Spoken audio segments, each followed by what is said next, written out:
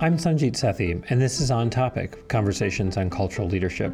Gulgun Qayyim is an interdisciplinary theater artist, writer, and teacher. She also serves as Director of Arts, Culture, and the Creative Economy for the City of Minneapolis. I spoke with her on May 28th. Like last week's episode with Roger and Deanna Cummings, this conversation took place 3 days after George Floyd was killed and hours before the 3rd Precinct in the city of Minneapolis was burned to the ground.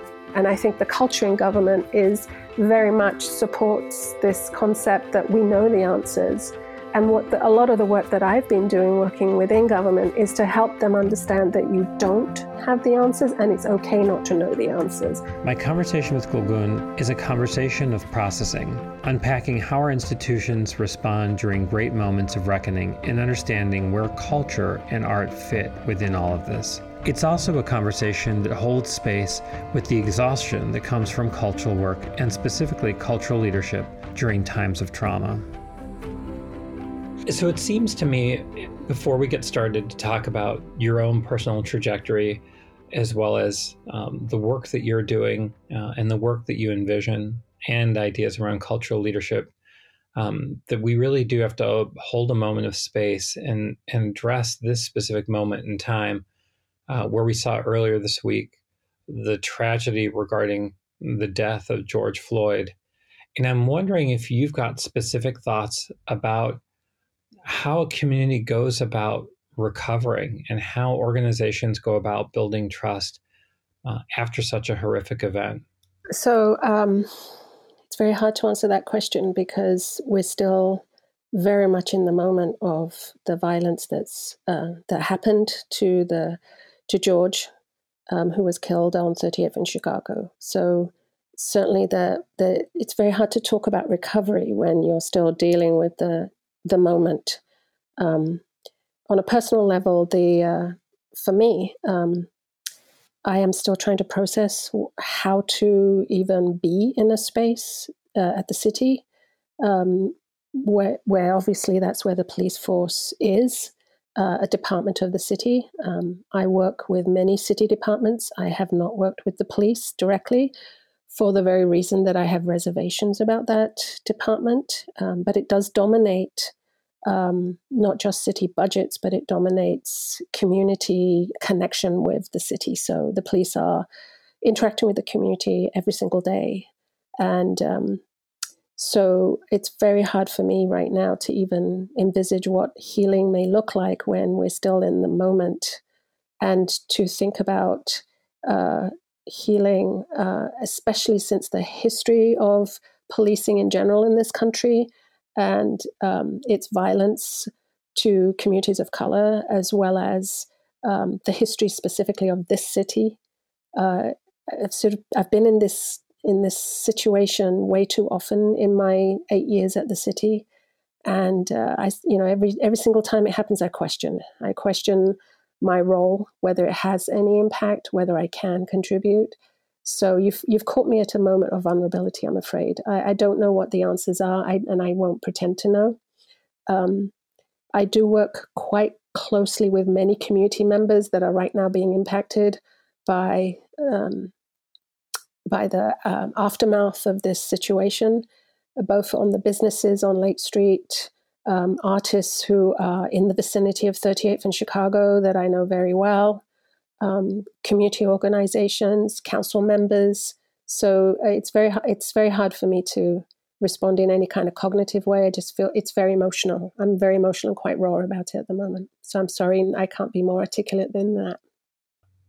I think as we're living through this moment, it's hard for us to go ahead and plan a path ahead when we see so much of our community feel a similar type of pain that we're feeling. And it seems particularly difficult at this moment where this is under the broader scepter of living in a pandemic and seeing the incredible degree of economic devastation that this illness has brought about. And I don't know if you can share with me thoughts that you have about coping strategies that you have in someone that's really in the front lines of dealing with um, people feeling the incredible pressure regarding the pandemic. Of how are you able to cope on a regular basis with this onslaught of bad news, and then on top of that, thinking about this current tragedy that we're in? Well, I have to say that it's no mystery, but on a personal level, the way I've coped is to be in relationship with community. So with colleagues working in other cities who are dealing with the same thing, we've increased our calls just to be supportive to each other, and also locally with folks on the front line who are working in the streets, department heads who are collaborators with my division, who are working to support the community and in some way, and ask us to also support them. So really, it's actually a conversation I had recently with a colleague in neighborhood and community relations. At times of great stress and emergency like this, really what happens is you fall back on the relationships and the trust you've built over time. And that is exactly what's happening for me too. I'm falling back on those relationships locally and nationally that I've had, and that I can lean on and trust. Because at times like this, there's really no opportunity to build trust. You know, you're all physically you're in a moment of stress. You're either in a fight or flight scenario, and the way you deal with it is to process with people you trust. So that's what we've been doing, certainly coming together, gathering, also trying to problem solve as everyone else is trying to do that without knowing what the future looks like, but trying to work together to bring minds from different perspectives and different experiences together, so that we can figure out how can we get through this, how can we support each other through this, and in some cases collaborating with our resources. So finding new partnerships and new ways to collaborate. It's been both hopeful and stressful at the same time. Hopeful because in times of emergency, you suddenly realize that you have more allies than you thought you did. And you can work together, and some of the barriers that may have been there in the past dissolve because the crisis is so acute. So some of those barriers were actually false in some ways. So it allows you to do things that you may not have been able to do before, and that's been amazing. But at the same time, some of the systemic barriers that have always existed reveal themselves. They may have already been there, and you may have already been seeing them, but now everyone sees them. And so finding allies who can work with you on those more systemic structural issues are where there's been a lot of hope for me, at least, and found that the work we've been doing has been meaningful. You know, I really appreciate you talking about reaching out and trying to be more intentional about ensuring that you've got that connectivity that you think can help support you. And it does make me think about a reoccurrent topic that comes up in my conversations with individuals that I really consider to be cultural leaders like yourself, which is around that idea of mentorship. And I'm curious to know your thoughts on how the idea of mentorship has evolved for you. Were there certain seminal moments in your own personal trajectory that you can remember that you think mentorship made the difference? And how do you think, like I mentioned before, how do you think that idea or concept or philosophy of mentorship is evolving? I think mentorship is really important, not just through having been a mentor to folks, but also knowing the data around mentorship. I mean, at the end of the day, mentorship is relationship, right? It's building relationship over time with someone who you can go to, who can help support you through the arc of your career. And so I think it's a very, very important conversation. I think it's a very important element in helping people access resources and systems that may be opaque to them. So mentorship as a function is very, very important. On a personal level, mentorship hasn't really, I just want to reflect on this, hasn't really been there for me. Because I don't know why. I mean, to be honest, I've sought mentors, and I haven't really found mentors in the way that I would wish them to be.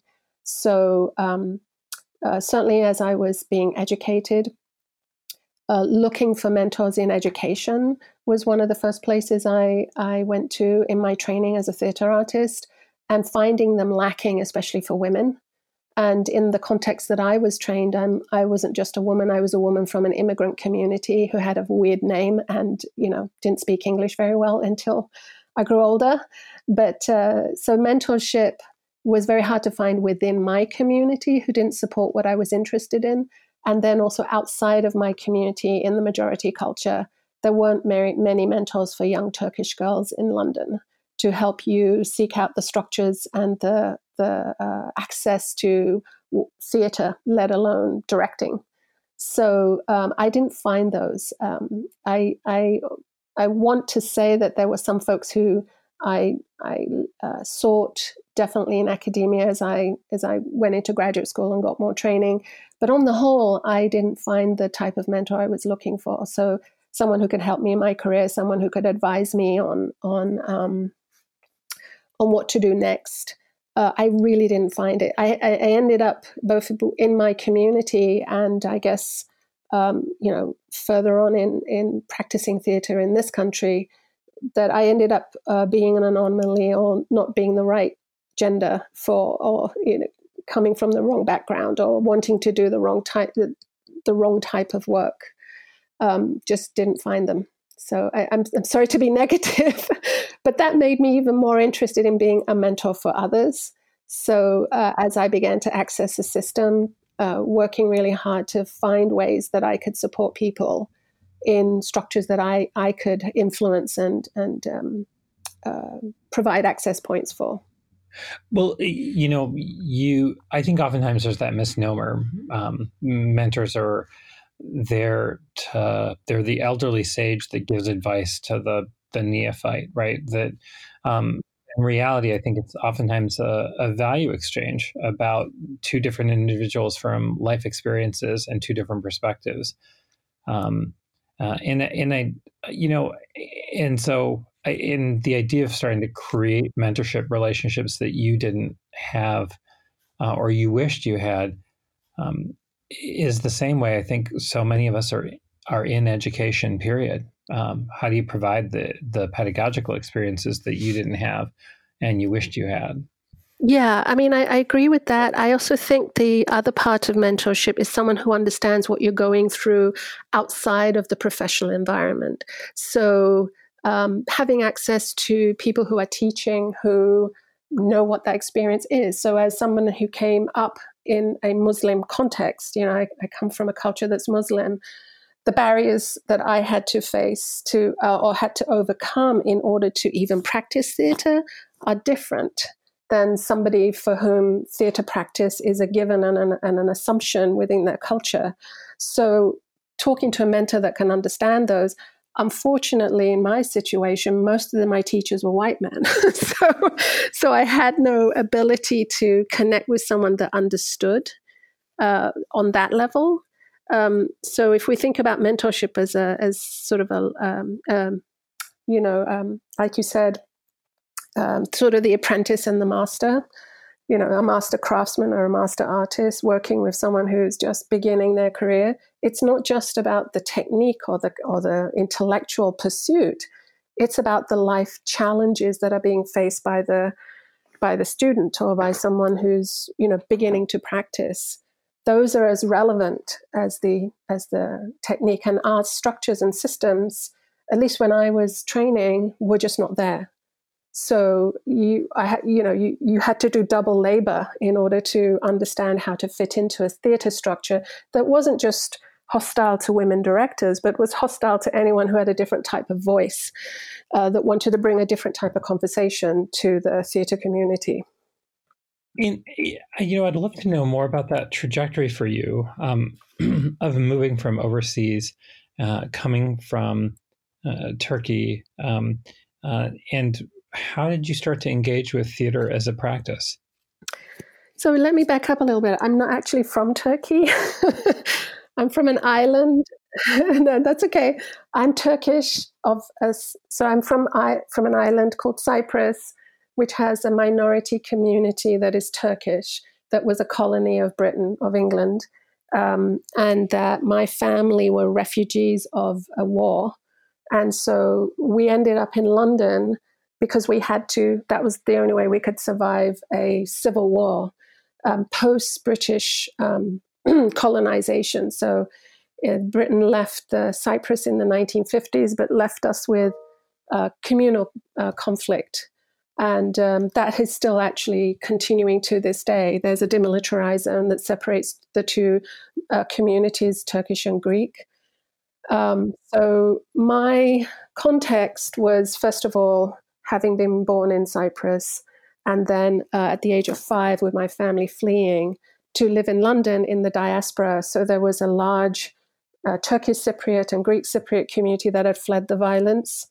And there was waves of violence that continued all the way to 1974, when the partition, an illegal partition, was happened between Turkey, who invaded the island, to separate the two communities. And arguably, I don't support that action. I think that what Turkey did was not just partition, but take advantage of the situation.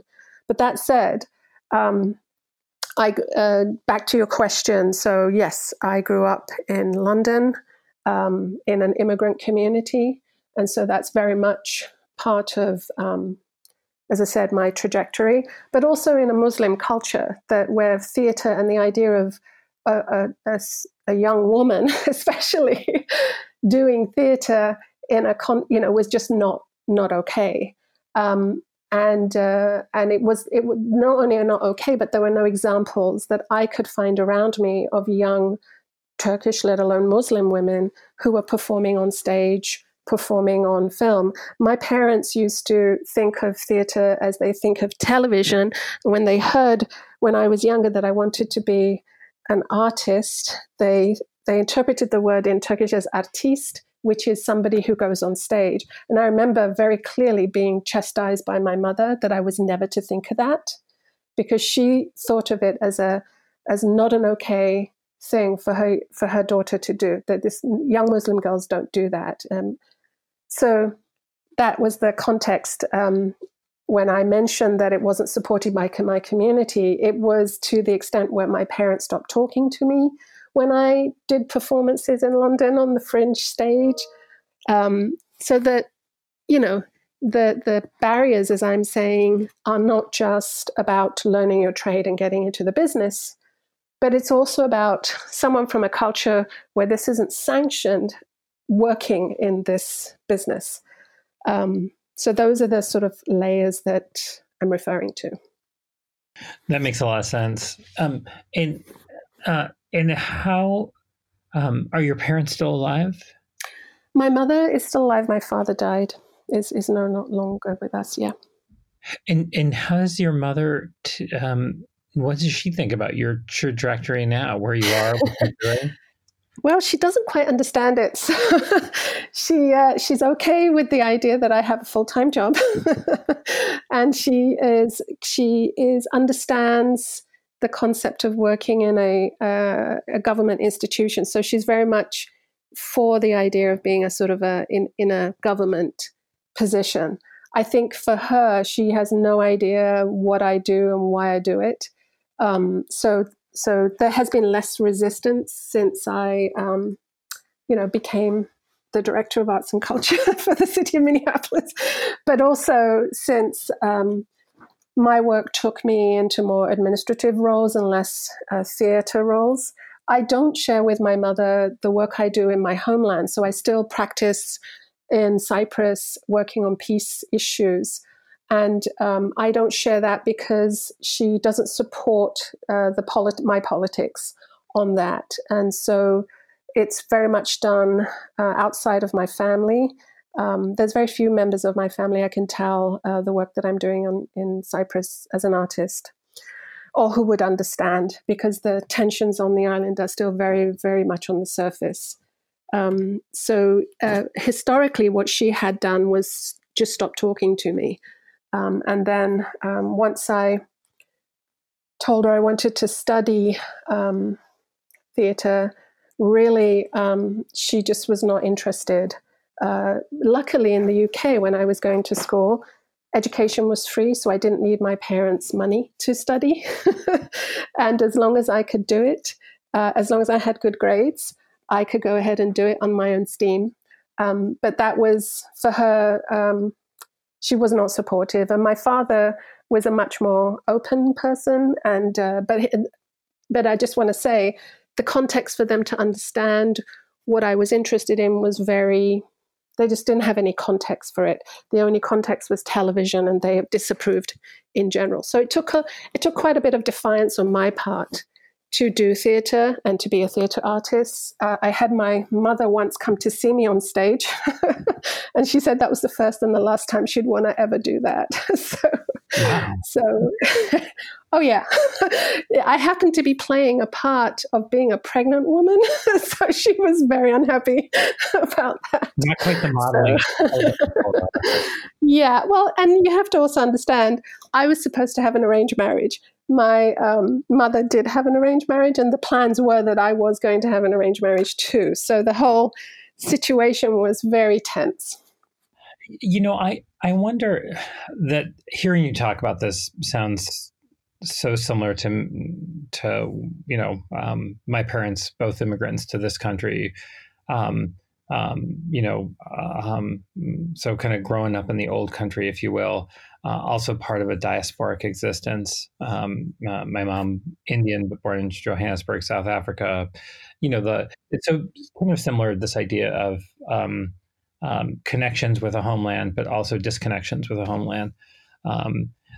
But I wonder, and I don't know if you felt this, that that ability of having to explain, having to rationalize, having to go through the struggles of trying to say, this is a creative pathway. It's not a business and commerce pathway. It's not medicine. It's not something that's maybe more palatable.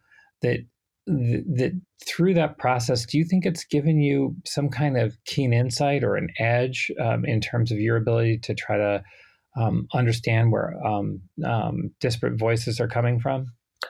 Oh, absolutely. I mean, within the context of this country, I totally see communities, especially immigrant communities. I totally relate to their struggles. I have had very deep conversations with members of the Somali community where I just feel like they're telling my story. They're talking about things that I went through.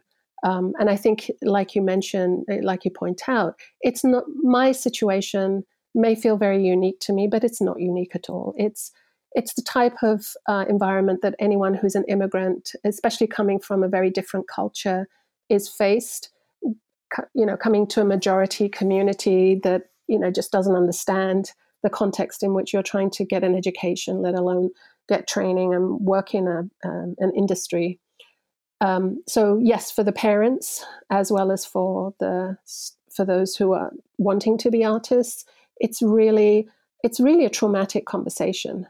So that I think, yeah, I totally get that. I understand it. I try to not be too, I don't know what the right word is, but I get it. I sympathize. I empathize with it. I understand the emotional feelings behind it. I understand the reason why young artists, immigrant artists, may wish to work in creative forms that their parents may have no context for. And I also understand how the gulf of cultural gulf that's built up between the two. So one of the conditions of going into a profession like theatre, where my parents have no context to understand it, is that they're not part of my life. As I become a professional in that, they can't share with me either the successes or the failures. They can't support me by sending, giving advice or anything else really. So it becomes very much a lonely experience. You become separate from your family. I think if I was to become a lawyer or a doctor or something else, they would have a better context to understand it, because it exists in the culture that I'm from. I'm not saying that theatre doesn't exist in Turkish context, but it's definitely a recent, historically, it's a more recent practice. Puppetry was really the way in which traditional Turkish culture expressed itself in a theatrical form. And then dance was another way, but that was not sanctioned for women to do in public spaces. So the Muslim women were not supposed to dance in front of men. So being on stage itself is itself a problematic practice. I just want to sort of point that out. I totally understand it. I get it. I try to, I'm empathetic to it. I understand that there are different contexts in different communities, but the overall experience, I think, is similar.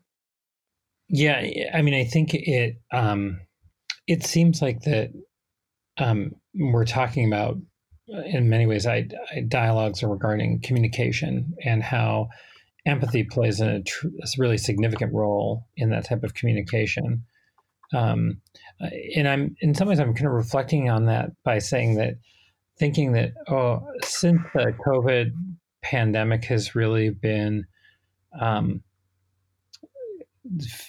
of something that's been beset upon us really since mid-March, I've been really impressed by the work that you and your team have been doing on regular communications with the broader community about cultural resources that are available, but also to try to keep the broader cultural ecosystem engaged. And by that, what I appreciate about a lot of the work that you're doing, it's not necessarily about the articulation of larger institutions like the WAC or MIA. It's really about the kind of earnest, invested culture that's coming in an almost interstitial fashion from the community around us. And again, I guess I wanted to know, how's that communication going from your end? How difficult is it to stay positive, to go ahead and lean into a community that's in pain, but also to provide them with a guide star or a point of reference as they start to move forward? Well, it's as I mentioned earlier, it is difficult to remain positive because I happen to be in this position where I can see forward and I can see behind me at the same time, meaning I'm talking to elected officials, trying to get resources out to a community that need access to those resources, and it's sometimes translating for them what that means. So I'm looking forward and making recommendations and recommending policy shifts and changes. I'm waiting for decisions to be made. At the same time, I'm experiencing on a very direct level through my friends and my community stress, experiencing loss of income, loss of at every single level, loss of livelihood.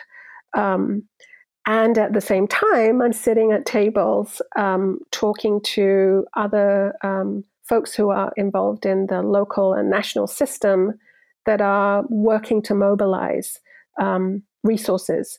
So advocacy at the federal level has been a lot of the work that I've been doing in collaboration with other cities, other large cities, because we believe that by coming together, we can make our voices heard better to get resources out to community. So communication has been very, very important, but I also find that there's a tendency for the same voices to be heard that because of relationships, as I mentioned, there's a natural inclination for folks to lean on their existing relationships. So I've been very mindful about not just doing that. That's where security lies for everyone, is people I know and I trust I'm going to work with, but also know that what you're doing is reinforcing a structure that hasn't been serving people by doing that. So making new relationships over time and talking to those people as well, including them in the conversation, and opening yourself up to the vulnerability of not knowing and communicating is where I've tried to be. I'm not sure I've been very successful at it, but that's been where I've tried to be. So you were referring to communications coming out of my office. I also am become aware of resources that are flowing in lots of different directions, and trying to pivot towards resources that can be accessible to the creative community, whether they know it or not. And that's been where I think I can provide some things that others can't. So dealing with facts right now, there are some funds available during COVID through the federal government, through the National Endowment for the Arts. There's some funds available through the State Arts Board. But we also know, because of business shutdowns, there's a significant amount of income loss to government itself. So through property taxes, as well as through sales taxes. And because our system of funding the arts in this state is very reliant on sales tax, it will mean that those resources will also be constricted, not now, but coming out of the pandemic.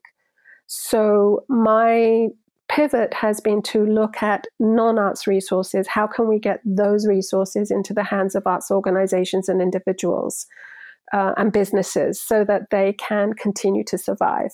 And there's, interestingly enough, a lot of potential and opportunity there. And I happen to sit in a position where, these resources are only available to government, and they're bigger resources. So that's been what I've been trying to do is point to those, work with my partners inside the city to say we need to be at the table for planning of those resources. Those are still in action right now. We haven't come up with concretes. It's mostly making recommendations and advocating for policy positions.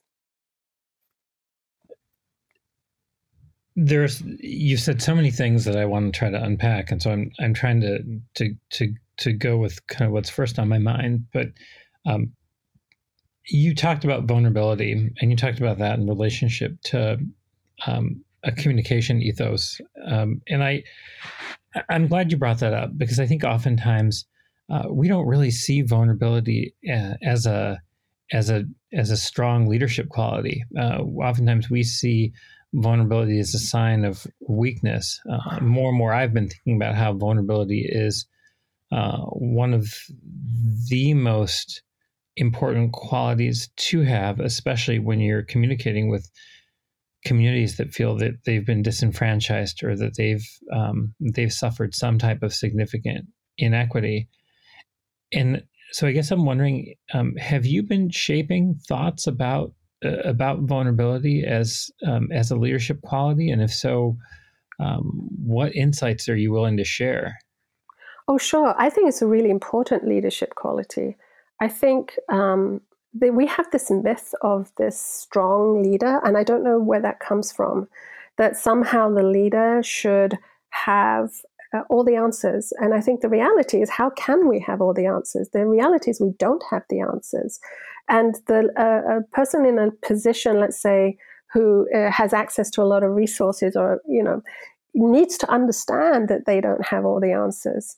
So that first step of vulnerability, knowing that you cannot do that, and stating that, is the first step towards understanding that you need to be collaborative in solving problems.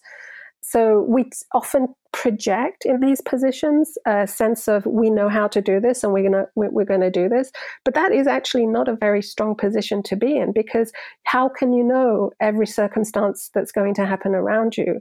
I think acknowledging that you don't know is the first a step towards being more adaptive and more responsive to the conditions that you find yourself in, because we all want to construct plans and processes and projects that are predictable, right? That lead us to an outcome that we've said, here's the outcome we want, and here's the plan, and this is how we're going to get there. And we know that that meets reality, which is real life. And in reality, all kinds of things can happen around you. So if you're unable to be vulnerable and be open and be responding to the conditions around you, I don't think you're able to deal with the reality of what people are experiencing.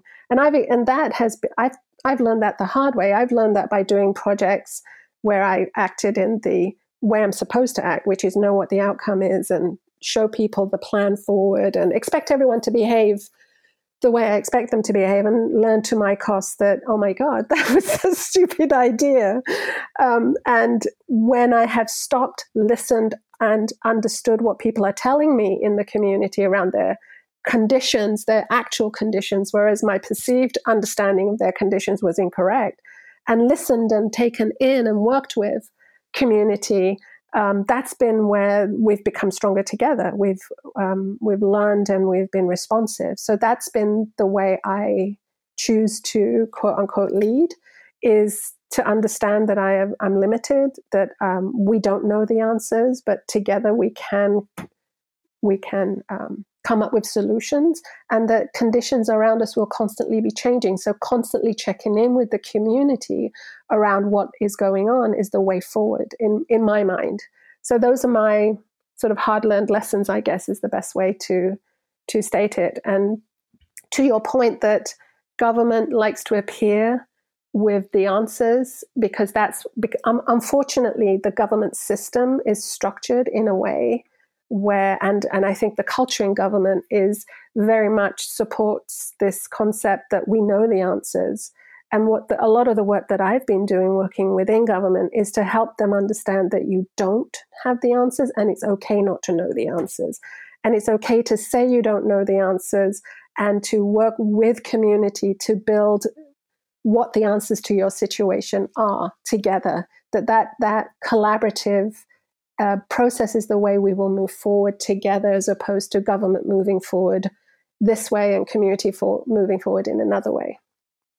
I wonder if part of this is about embracing the asymmetrical nature of the world that doesn't always show up on a profit and loss statement or a neat Venn diagram or a strategic plan. Oh, absolutely. And of course, it comes from my theatre background too. So I do devised, improvised work, and improvisation relies on listening very intently, being present in the moment with your partner.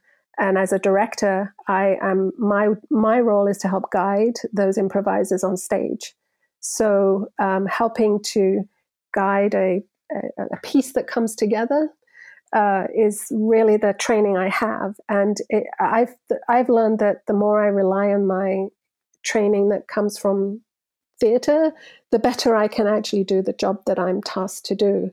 There isn't much in government that I've taken that can help me do the job I need to do, to be honest. It's interesting that artistic practice has given me the tools I need. It's that critical problem solving. It's critical problem solving, but it's also adaptiveness. It's also meaning, don't just set it. So as a director, obviously you're trained to create a product at the end of the day, right? Within a certain time frame and a structure. But you know that you can lay out the best plans, and an actor will not show up, or a crisis will happen, or maybe another opportunity will present itself, and you move towards that because that's the best solution in reality, as opposed to the one you invented in your head. I don't know of many directors that come to a rehearsal room telling their actors, you're going to move 10 steps in this direction and 5 steps in this direction, and this is what the piece will be because I invented it in my, on my computer before I showed up. That's not what they do at all. They're working with the people in front of them, and they're dealing with who these people are and what they have to offer, and they're creating something together as a community. So that is the training I've lent on to say, this is the people I have, these are the tools I have, these are the materials I have, this is the community I'm in. How can we work together to come up with a solution to this problem, knowing that there's going to be unexpected opportunities as well as problems that arise during the path, during the process.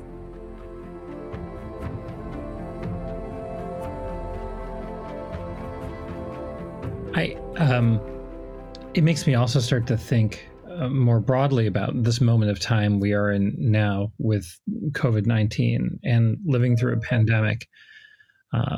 I'm wondering if there are specific things that you want to see change more dramatically. And I'd say this, I'm talking to you as citizen, not necessarily as representing the city per se.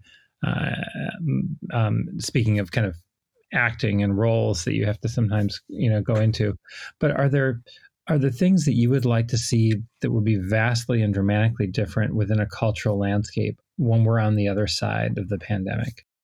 I would really like to see the way we resource the arts different. So I'm saying that both as a citizen, as somebody in my position. I find the way arts and culture, actually, there hasn't been much conversation in the media or in other structures about the pain and loss within the arts community that is currently being felt, or necessarily much emphasis put on why that loss is important for us to pay attention to. There's been a lot of discussion about restaurants. Again, artists also get jobs in restaurants. There's been a lot of conversation about small businesses. Yes, the arts are also small businesses, but there hasn't been a focus on what are we losing when we lose our opportunity and our people in this pandemic. So not just people who are dying, but also people who are losing their livelihoods, who are being forced to go into other industries in order to make a living. What are we losing? And that is a big concern to me. And I think especially in this country, the structure that has supported this kind of disconnect between everyday life. So the arts are funded on this separate pathway, which is mostly around a pathway that assumes that we are entertainers and that we're decorators, as opposed to being part of how work gets done. Because of that, we are now in a situation of deficit. So, as I mentioned earlier, without sales tax, there is not going to be the government-funded resources that come through the State Arts Board available. That money is going to be reduced. We've also seen a pattern of arts nonprofits not receiving resources from foundations, because the perception is that there are more important issues at hand, like people's homes and rent issues and food issues. But I want to argue that, the people who are in the arts are also dealing with the same situation of rent and food, that arts need to be considered as part of our basic needs as human beings. And that is, unfortunately, what I'm seeing is that the conversation isn't happening, and it's certainly not happening at the level of alertness that I have to it. And I can't get folks to pay attention to it, which is even more distressing. So what I'd like to see changed is for us to find a way to make sure that arts are part of our everyday life. We've been doing that in a way in the city through the work that I've been doing, but I'd like to see that in every place. And I think that's been an aspiration we've had in the community, but more so now it needs to be a fundamental shift whereby artists are paid as much as other folks are paid, other professionals are paid, but also involved in projects that are meaningful and part of our everyday community needs, not just decorating or entertaining, but in other ways. And we can talk more about that, but that's where I'm at. And the funding resources mustn't just be through arts and culture grants. It seems like you're also kind of arguing for a completely reestablished model as to how we value cultural labor itself. Yes, absolutely. Absolutely. And so do you see that as the potential faint silver lining in terms of what we have the opportunity to possibly rebuild or make anew on the other side of this crisis? I hope so. I hope it's a silver lining. It's hard to tell right now because we're again in the middle of something that is still rolling out. We're still experiencing the waves of the pandemic, the waves of infection. We're still, it's very hard to see the other end when you're in the middle of the forest. But it could be. It very well could be. I think for me, it's unclear yet. There are two options it could go. One is that we revert back to business as usual after this, and we are still in the arts and culture gets relegated to a entertainment and decorating task in community.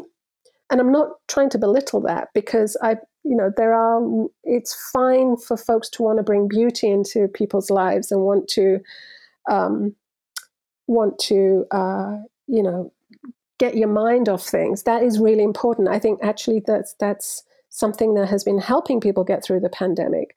But at the same time, the breadth of what arts can bring to a community in terms of problem solving, in terms of community resilience, in terms of addressing trauma, and all those other things that arts and culture can do, is not paid attention to enough in this culture, at least. And it's also not, there aren't enough structures and systems supporting that to happen, at least in this culture. And so it's not part of our everyday needs. That's what I'm trying to get at. So a radical sort of perspective shift is what we need, and then a funding shift, a way that we can find resources for it. Again, I'm referring back to the work we're doing in the city, which is one department after another. We're educating people in those departments what arts and culture can do for them. And once folks learn that through practice, once they learn what that can look like, a sort of a light bulb goes off, and all of a sudden they say, I don't know how I could have done it without the collaboration of an artist or a designer, because they now know what the opportunity looks like. But it's like that's where we're at right now, is we have to educate and we have to work in collaboration with people to show them, because we've had such a successful disconnect. We've been running parallel, I'd say, sectors for such a long time. It makes me start to reflect on your thoughts, maybe on what cultural leadership may mean to you, especially as you talk about it through the spheres of your own personal trajectory in terms of how you grew up, how you studied, but also thinking about it now. And I just wanted to hear from you. When you hear the idea of the concept of cultural leadership, what comes to mind? Well, it's such a complicated question, and I'm trying my best not to give it too long an answer, and to think about it. I think from a personal level, cultural leadership is a practice, an adaptive practice, a practice of intentional listening and acting. I think it's also one in which bringing arts and culture to the table at a more systemic level to help address the issues that we're contending with in this community. And of course, the part of the issues that we're dealing with is the dehumanization of many of our systems of community members. So back to the original conversation we were having, what could arts and culture do in a situation with police violence? That's actually a really important question that we should deal with. I'm afraid to deal with it, but we should be dealing with, because it's what I saw in that interaction where Floyd was killed, was a individual who dehumanized the person on the ground. That that person was ignored, their pleas were ignored, they were a thing, not a human being, and that was the result. And so cultural leadership needs to be as much about understanding what the word culture means and where it comes from, and reinserting it back into these systems that have very successfully dehumanized people, both the people working in it and the community members.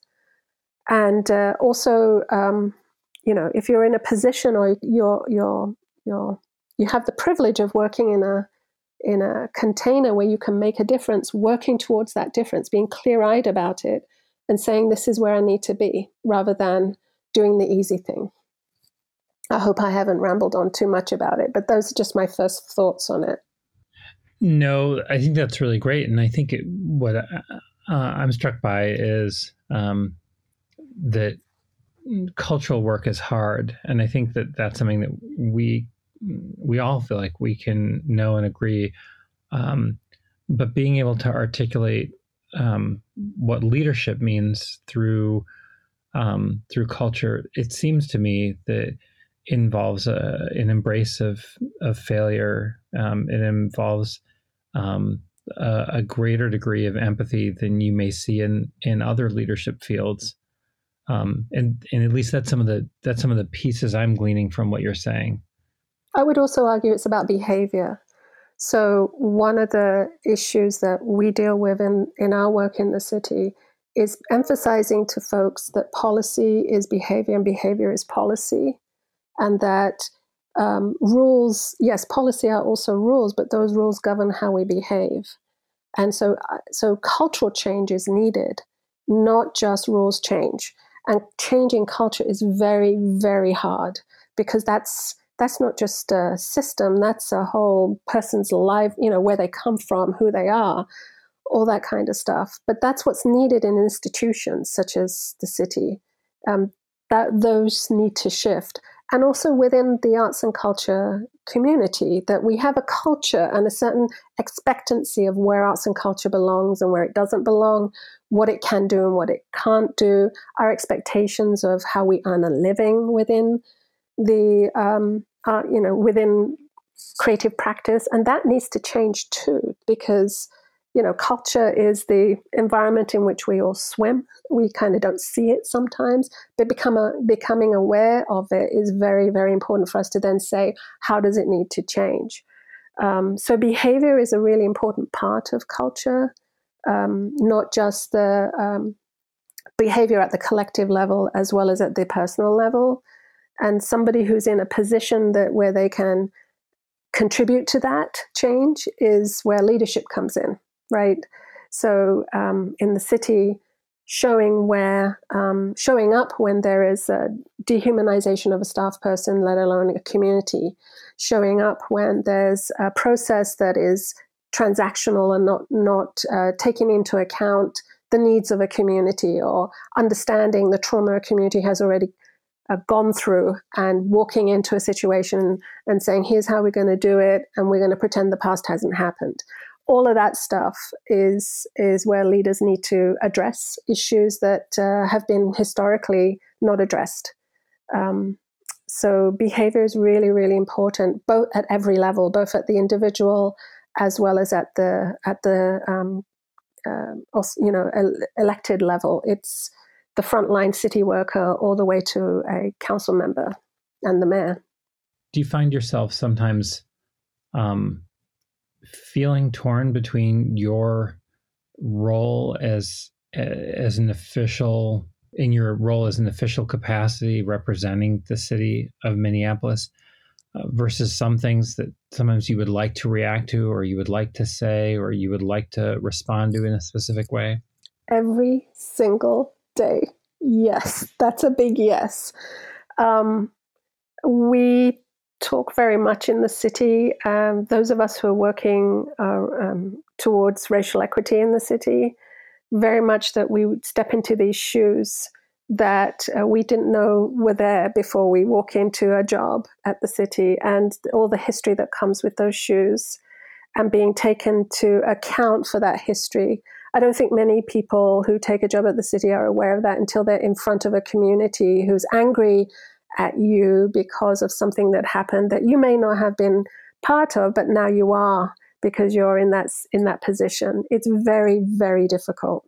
It's very difficult to hold both of those things to be true, both that you're a community member too, reacting to something, as well as now in the institution that has caused the violence. It's very difficult.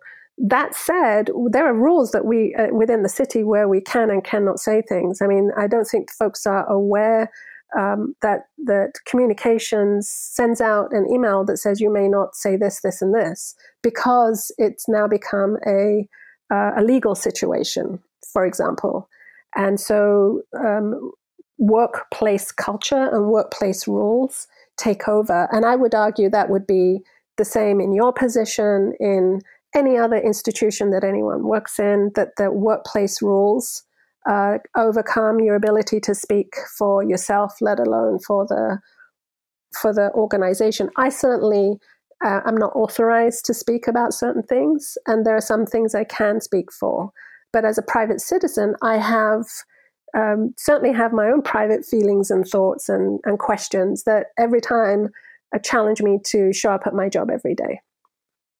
So I don't know anyone in the city who doesn't go through those feelings and thoughts. And we talk a lot among city workers about how challenging that is.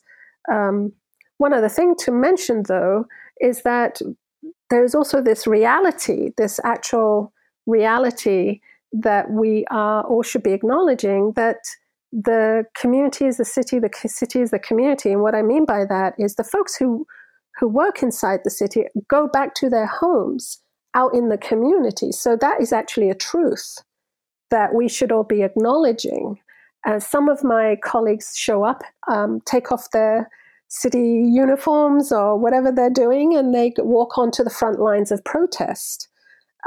So that's a reality that we do not often acknowledge. And what I ask, the questions that I ask my staff and certainly other staff is, what happens when you walk through those doors? What happens to you in an institution? Where is your free speech and where isn't your free speech? Where can you speak? And that's where I think we all struggle, is trying to know where the boundaries lie, and where we can speak and when we can't.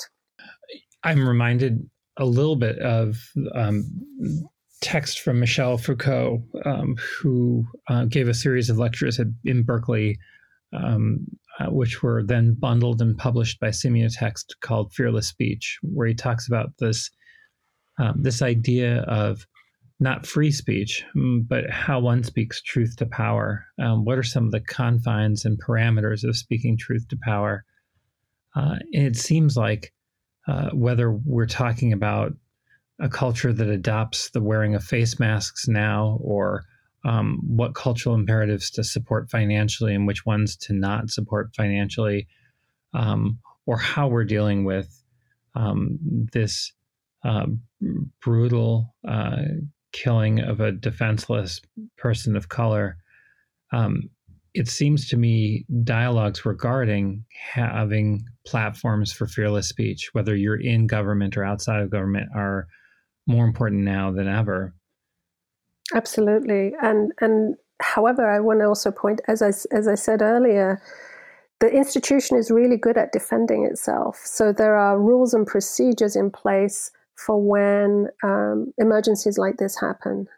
And those rules are very quick to come down and very quick to concentrate power.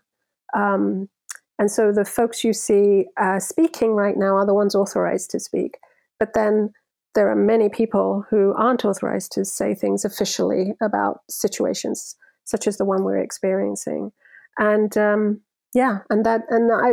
that's, again, not just a symptom of the city government. That's a symptom of any institution, any business, any corporation that anyone works in. Where are the parameters of speech? And then whether the institution is willing to listen to dissent, whether the institution is willing to uphold that as true as much as the official line or the official talking point? I think that's a question we all need to ask ourselves. As I said, we all have our personal perspectives on what we're going through. It's how we accommodate unpopular perspectives and dissent, and whether they are centered in our work as much as what the popular perspective is. And that is an issue of equity, of racial equity especially, as well, in any workplace that, I would argue, especially in this state, which has, I believe it's about 63 or 68% white European origins, population of European origin. And that is, what about the voices of difference? What about the voices of dissent? Those folks who have had a different experience of living in this culture than the more popular one. How are you centering their perspectives and allowing them to speak? I couldn't think of a better point to end this conversation for now. I've just appreciated hearing your broad-ranging thoughts and reflect on the incredible work that you're doing now and the perspective that you're bringing. So thank you very much for this time. Thank you very much. I really appreciate you giving me this opportunity for a conversation with you. Thanks for listening to this episode of On Topic. To find out more about all of my guests this season, head to mcad.edu/ontopic, where you can find profiles and links of our guests and more information about this remarkable series.